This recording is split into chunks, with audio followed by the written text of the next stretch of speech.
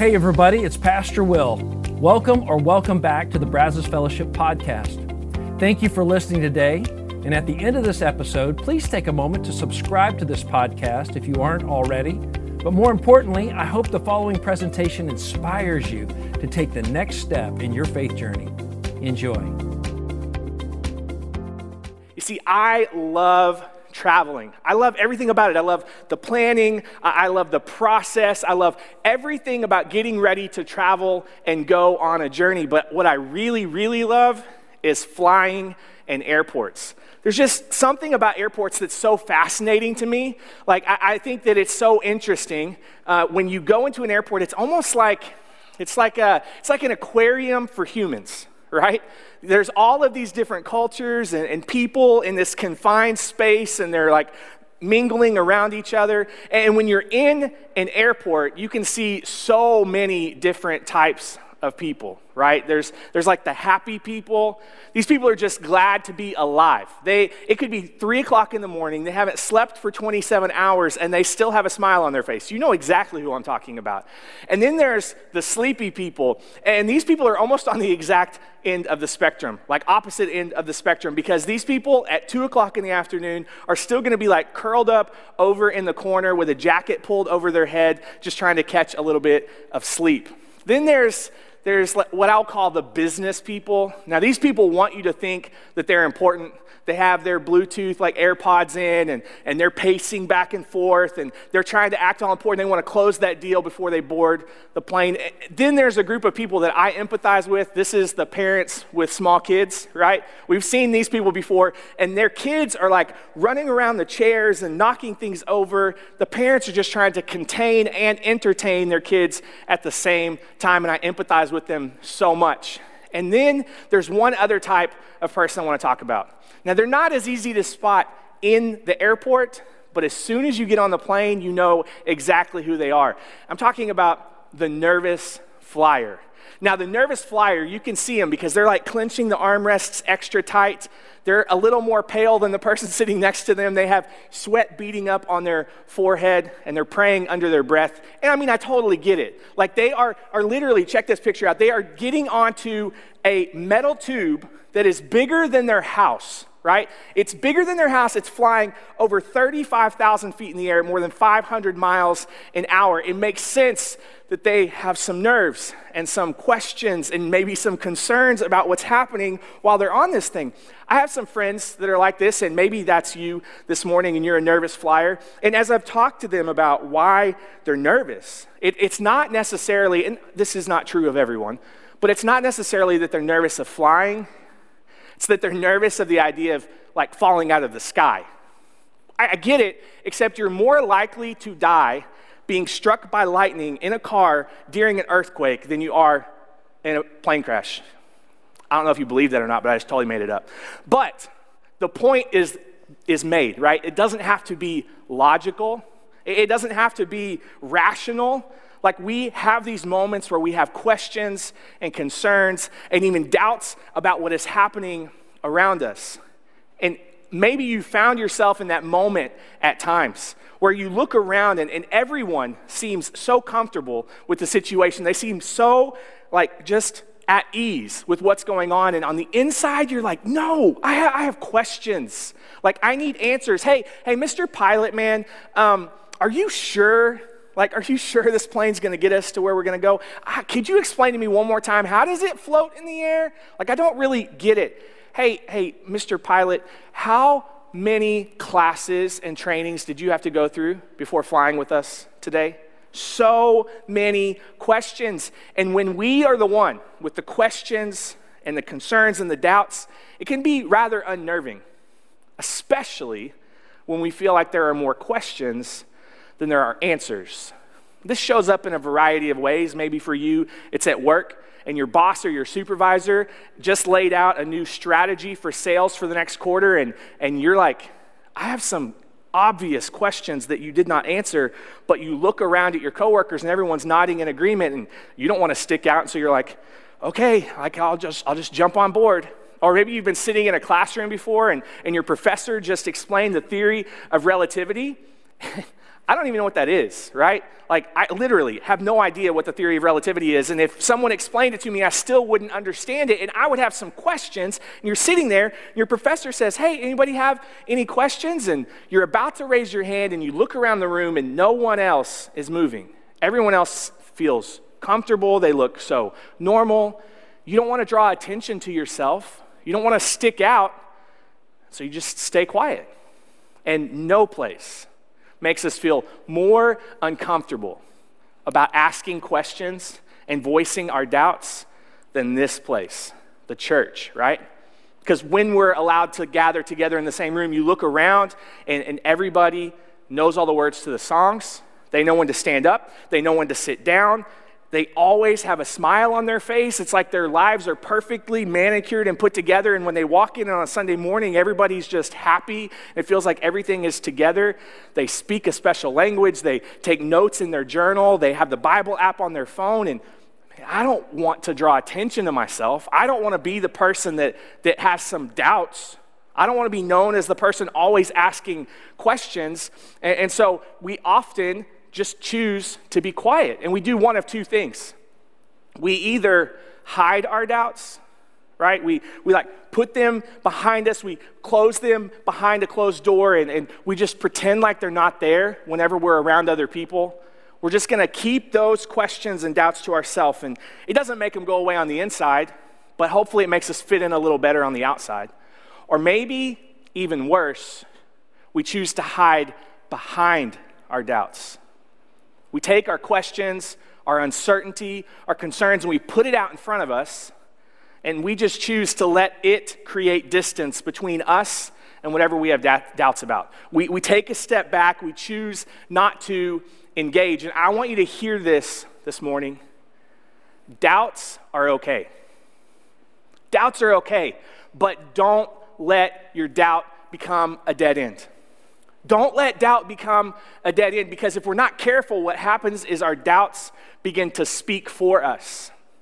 They begin to define how we see ourselves when we look in the mirror. It defines how the people around us see us. They see us as the skeptic. They see us as the person always asking questions, never satisfied with our situation. And our doubts begin to define us and speak for us. But what we should be doing, and what I want to talk about this morning, is we should embrace our doubts. We should lean into our doubts. We should own our doubts and move forward towards what we believe to be true. I want to look at this quote this morning from Donald Miller. It's from his book, Scary Close. He says, to have intimate relationships, you have to show people who you really are.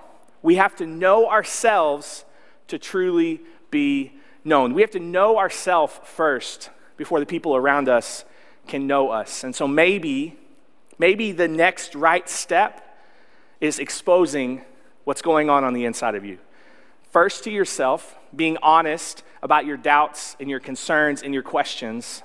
And then maybe it's time to be vulnerable to the people around you. And why? Why did we even learn that hiding our doubts was a good thing? Like, when did we develop that behavior? I think for some of us, our parents or our grandparents told us, hey, this is the truth, this is what you're going to believe, and we felt like there wasn't any room to question. I know that this was my story. Like, my parents loved me. They were people of faith, and they pointed me towards Jesus, but there were a lot of times where I felt like I was told, hey, this is the truth, and I felt like I just needed to get in line and keep my questions to myself. I think also sometimes we imagine this God that looks down on us and he sees everything that we're doing, and we're convinced that if we have questions, if we have doubts, that God's going to be mad at us. And he's going to strike us with lightning while driving a car in an earthquake, or he's going to cause our plane to fall out of the sky, and we don't want that to happen, and so we hide our doubts. We keep our questions to ourselves because we don't want God to be mad at us. Or maybe you're worried that you're going to disappoint someone. Maybe it's your parents, maybe it's a close friend, your spouse, your family. You don't want to disappoint them. If they knew what was going on the inside, you feel like they wouldn't treat you the same way or see you the same way. Or maybe you're disappointed in yourself because you feel like I should already have some answers I shouldn't still be fighting this fight. I shouldn't be going around this mountain again. I keep running into the same wall over and over and over, and I feel like I should have arrived by now. And this probably isn't news to you, but keeping quiet about your doubts, keeping quiet about your questions and your concerns, it doesn't help you find answers, and it definitely doesn't make those doubts go away. But what if we began to believe this morning that doubt is not necessarily a bad thing? Everybody has doubts at some point. The question is whether or not they're honest about it. The question is whether or not they choose to engage those doubts and those questions. But everybody struggles with them. I struggle with them. But if they're not necessarily bad and everyone else has them, I think it's also important for us to know that they're not new. Doubts and questions have been around for a long time. In fact, there are so many people in this collection of stories that we call the Bible that saw Jesus. They interacted with him. They had conversations with him. They saw his ministry. They listened to his teaching. They were around when he performed miracles, and they still had questions and doubts. And if those people can have questions, if those people can have doubts, then I would say we're in pretty good company. And so we're going to look at an example of that this morning, and it's a pretty extreme example, and it's a story written by this guy named Mark. And Mark is one of Jesus' disciples, which is a fancy word for like a loyal follower, devoted follower. And he tells this story about this time where Jesus had been away with some friends, and he's coming back to like a larger group of people, and there's some disciples, and there's some religious leaders, and they're having an argument. And as Jesus approaches, he's trying to figure out what's going on. We're going to pick it up in Mark chapter 9, starting in verse 16. It says this: "What are you arguing with them about?" This is Jesus talking, he asked. "A man in the crowd answered, 'Teacher, I brought you my son who is possessed by a spirit that has robbed him of speech. Whenever it seizes him, it throws him to the ground. He foams at the mouth, gnashes his teeth, and becomes rigid. I asked your disciples to drive out the spirit, but they could not.'" This is like something straight out of a scary movie or a horror film, right? We know based on what the dad is telling us, there's this boy who can't speak, who is being thrown to the ground. He's lost control of his movement, and the dad just wants help. He came to the disciples first. They didn't seem to be able to do anything, and now he's here, and Jesus has entered into the conversation, and the dad just wants something to be done to help his son. Now, we don't know why today. Why this moment? Like, why did the dad decide to come forward now with his son? Was it because he had heard that Jesus had healed other people and had helped other people, that he had intersected with their story? Was it because he was at the end of his rope and he didn't have any other options? He had already tried to figure out what to do and how to help his son and where to go. Here's what we know. He's desperate, and he's meeting with Jesus. And so the dad and Jesus have a conversation, and then we continue and pick it back up in verse 20. It says this: "So they brought him," this is the son, "and when the spirit saw Jesus, it immediately threw the boy into a convulsion. He fell to the ground and rolled around, foaming at the mouth. Jesus asked the boy's father, 'How long has he been like this?' 'From childhood,' he answered. 'It has often thrown him into the fire or water to kill him. But if you can do anything, take pity on us and help.'" I want to look at this last part. If you can do anything. If you can do anything. The dad is standing here, and he makes this statement, if you can do anything. He's looking at Jesus, okay? Like, this is not theoretical Jesus or metaphorical Jesus or theological Jesus. This is man Jesus in the flesh and blood. The creator of the universe is standing here having a conversation with his dad. And at this point in Jesus' life, he had already calmed the raging seas. He had walked on water. He had healed incurable diseases. He had raised a girl from death to life simply by speaking a word. Jesus can, more than capable of healing this little boy. But in this moment, the dad says, "If you can." Maybe it was the emotion of the situation, and the dad forgot who he was talking to. I think if I had been standing there, even if I had questions, even if I had some doubts, I'm pretty sure I would have faked it. Pretty sure I would have just been like, yeah, of course, Jesus, you can take care of this. Like, I don't want to be the person to look at Jesus and be like, hey, I'm not really sure that you can handle this. But I love what's happening here because the dad chooses to be honest and to be vulnerable about where he is, about what's going on the inside. He chooses to own his questions, and he's like, hey, I don't have the answers. I've tried a lot of different things, and I'm here, and I'm not sure what this is going to do. I'm not sure what's about to happen, but if you could do something, so beautiful. And so how does Jesus respond? Does Jesus like push back and be like, who do you think you are questioning whether or not I can do this? Does he like strike him with lightning or walk away? No. Jesus stops in that moment and he looks the dad in the eye and he repeats the words back to the dad, if you can. And I don't think he's doing this to demean the dad or to be condescending. I think he's doing this in this moment with this dad to say, hey, I hear you. I see you. I'm here in your question, in your doubts. I hear what's going on inside of you. And he responds so beautifully like this in the next verse, verse 23. If you can, said Jesus, everything is possible for one who believes. And so, of course, the dad responds, no, Jesus, that's not what I meant. Like, of course I believe. Like, Jesus, yes, you just said it's possible if I believe. Like, I get it. I totally believe, God. I didn't mean you couldn't do this. No, actually, what the dad does is he doubles down on his doubt. He goes all in and he shows his vulnerability. He shows his honesty in his heart. Jesus just said, hey, anything's possible for one who believes. And the dad responds like this in verse 24. Immediately, the boy's father exclaimed, I do believe. Help me overcome my unbelief. This is a really interesting choice of words from the dad, right? Like, I do believe, help me overcome my unbelief. I believe, but I don't. Like, I want to believe, but I still have questions. I want to have faith, but I still have doubts. I think if we're honest and we slow down for a minute this morning, we can relate to this dad when it comes to our faith.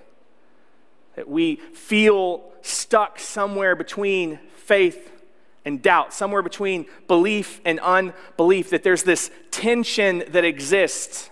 It's like, I want to believe this is true, but I'm not sure where I'm at today. I struggle with this. When I read certain verses, I'm like, yeah, that sounds good, but am I seeing that? I'm going to give you a couple of examples. 2 Corinthians 5:17 says this, anyone who belongs to Christ has become a new person. The old life is gone, a new life has begun. That's a beautiful promise. It's beautiful hope, but here's the problem. I see me. When I look in the mirror, I see me, and there's still some old in me. Typically comes out when I'm in traffic, but there's still some old in me. This verse is still in progress in my life, and so yes, I want to believe, but I struggle with it sometimes. Here's another one. John 8:36 says this, so if the Son sets you free, you are truly free. And yet, I don't know about you, sometimes I still feel bound by things in my life. Does it mean it's not true? No. But what does it look like in my life? I don't know. Sometimes I struggle between belief and unbelief, between faith and doubt.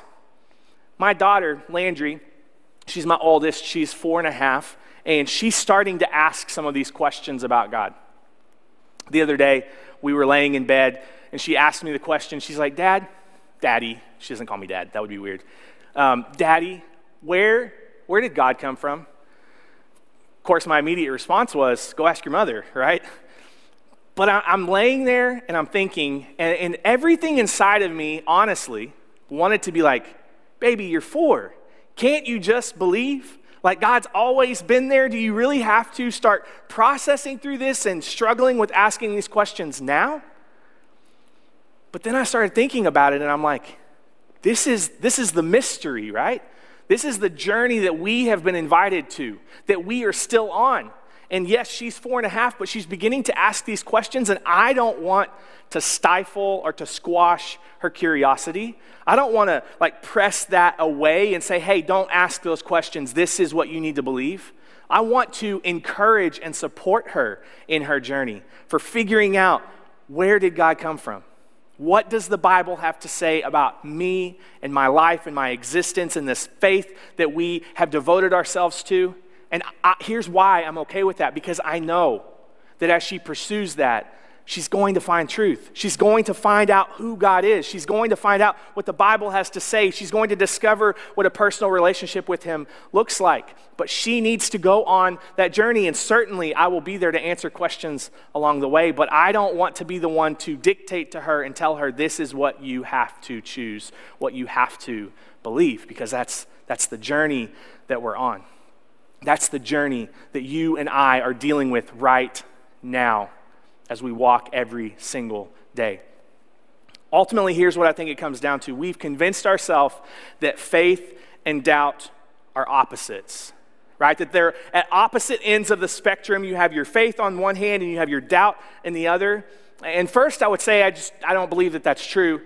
I believe that faith and unbelief are on opposite ends of the spectrum, and that doubt is the thing in the middle that either pushes us towards unbelief or it pushes us towards faith. But because we've convinced ourselves that these two things are at odds with each other, that they're at war with each other, they can't possibly work together. I'll demonstrate it like this. We would say that hot is the opposite of cold. I think you would agree with me that big is the opposite of small, that tall is the opposite of short, that the Astros are the opposite of honest. Oh, no, come back, please. I was just kidding, okay? I miss sports a lot, and I wanted to throw a reference in there, but I know some of y'all just clicked off of our stream, so hopefully you'll come back, okay? I'm totally kidding. But there are things that we would say are complete opposites of each other, right? We would say that water is the opposite of fire. But is that always true? I mean, water puts out fire, so it makes sense that you would think the two can't coexist, except, have you ever seen a grease fire? What happens when you add water to a grease fire? It strengthens the fire. It intensifies the fire. And I think that the same can be true about our faith, that we've convinced ourselves that faith and doubt can't possibly work together. But what if we began to own our doubt and we realize that doubt is actually the thing in the middle that moves us either towards unbelief or towards faith? If we own our doubt, it can actually lead to strengthening your faith. Owning your doubt can lead to strengthening your faith. And as the dad is standing there with Jesus, his faith brought him to Jesus, but his doubt started the conversation. It's easy for us to say, oh, the dad knew what he should have said. God, I've seen you perform miracles. Jesus, I've watched from afar. I've listened to your teaching. I know that you can handle this. Like most people would say that's what he should have said in that moment. But the dad was honest. He was vulnerable with Jesus in what probably would scare a lot of people away. But I love it because Jesus embraced it. Jesus engaged in the conversation with the dad. He not only respected, but he appreciated the dad's honesty and vulnerability, and he healed his son. This is the part of the story I think is complicated because for so many, myself included, we see unanswered prayers. We see things where God didn't move how we thought that he would or that he should, that he didn't move in a way that we believe is consistent with his character, and so we get confused and we get frustrated because it's like, you said anything is possible for one who believes, and yet we see all of our unanswered prayers. This was my story. When I was 21 or 22, my grandmother got diagnosed with stage 4 cancer, and it was heartbreaking. Like, I loved her so much. We had such a special relationship with each other. And at the same time as it being heartbreaking, like I had this faith, I had this hope, and I prayed and I prayed and I prayed and I believed and trusted that God would heal her. And I read stories like Mark chapter 9 and believed that God could heal her, and he didn't. And she died about 6 months later. And it wrecked me.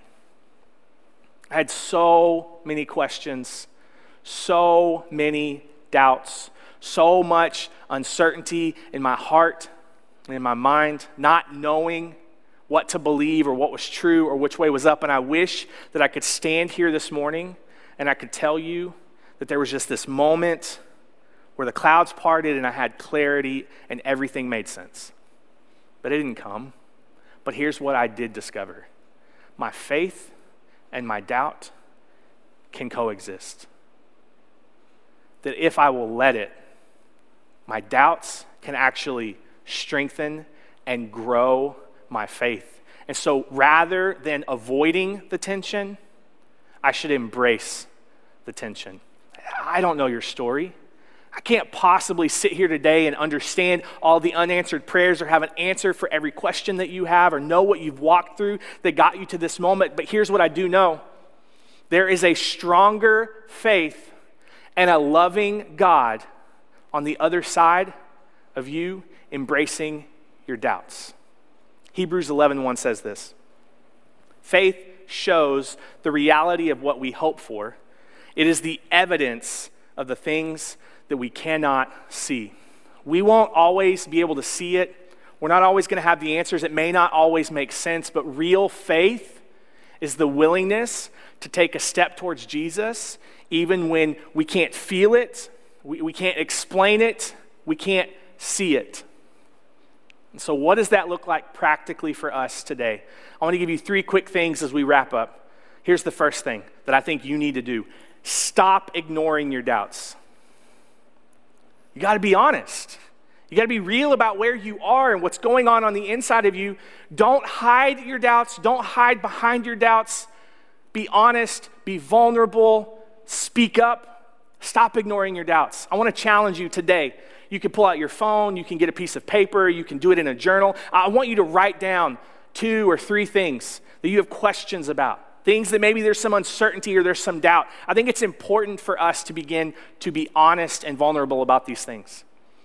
But it doesn't stop there. It's not just enough for us to be real with ourselves. We have to be real with the people around us. And here's the second thing. Be honest with one other person about your doubts. This may be your spouse or your parents. It may be a coworker, a friend. It may be your small group leader, someone here at the church.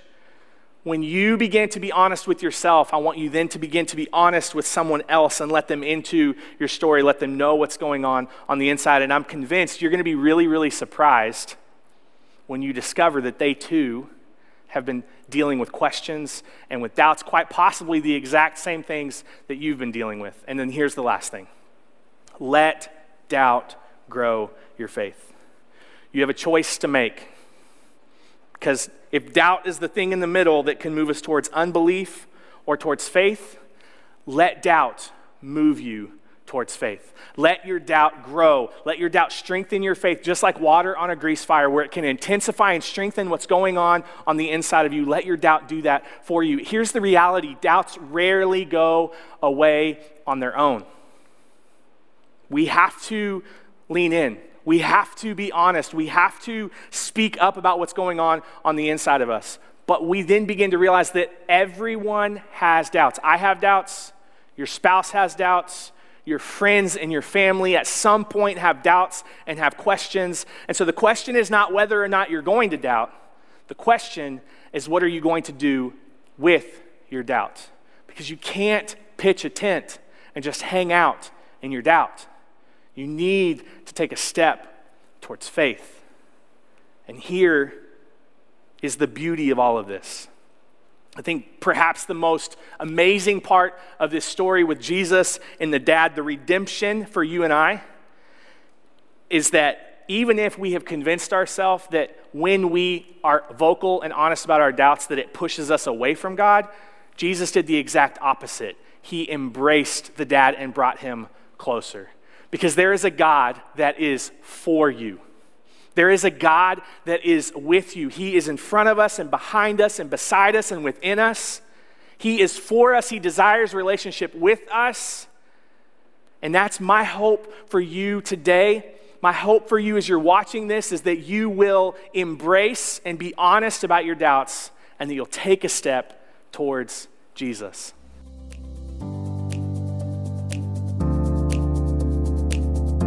Once again, thanks for listening.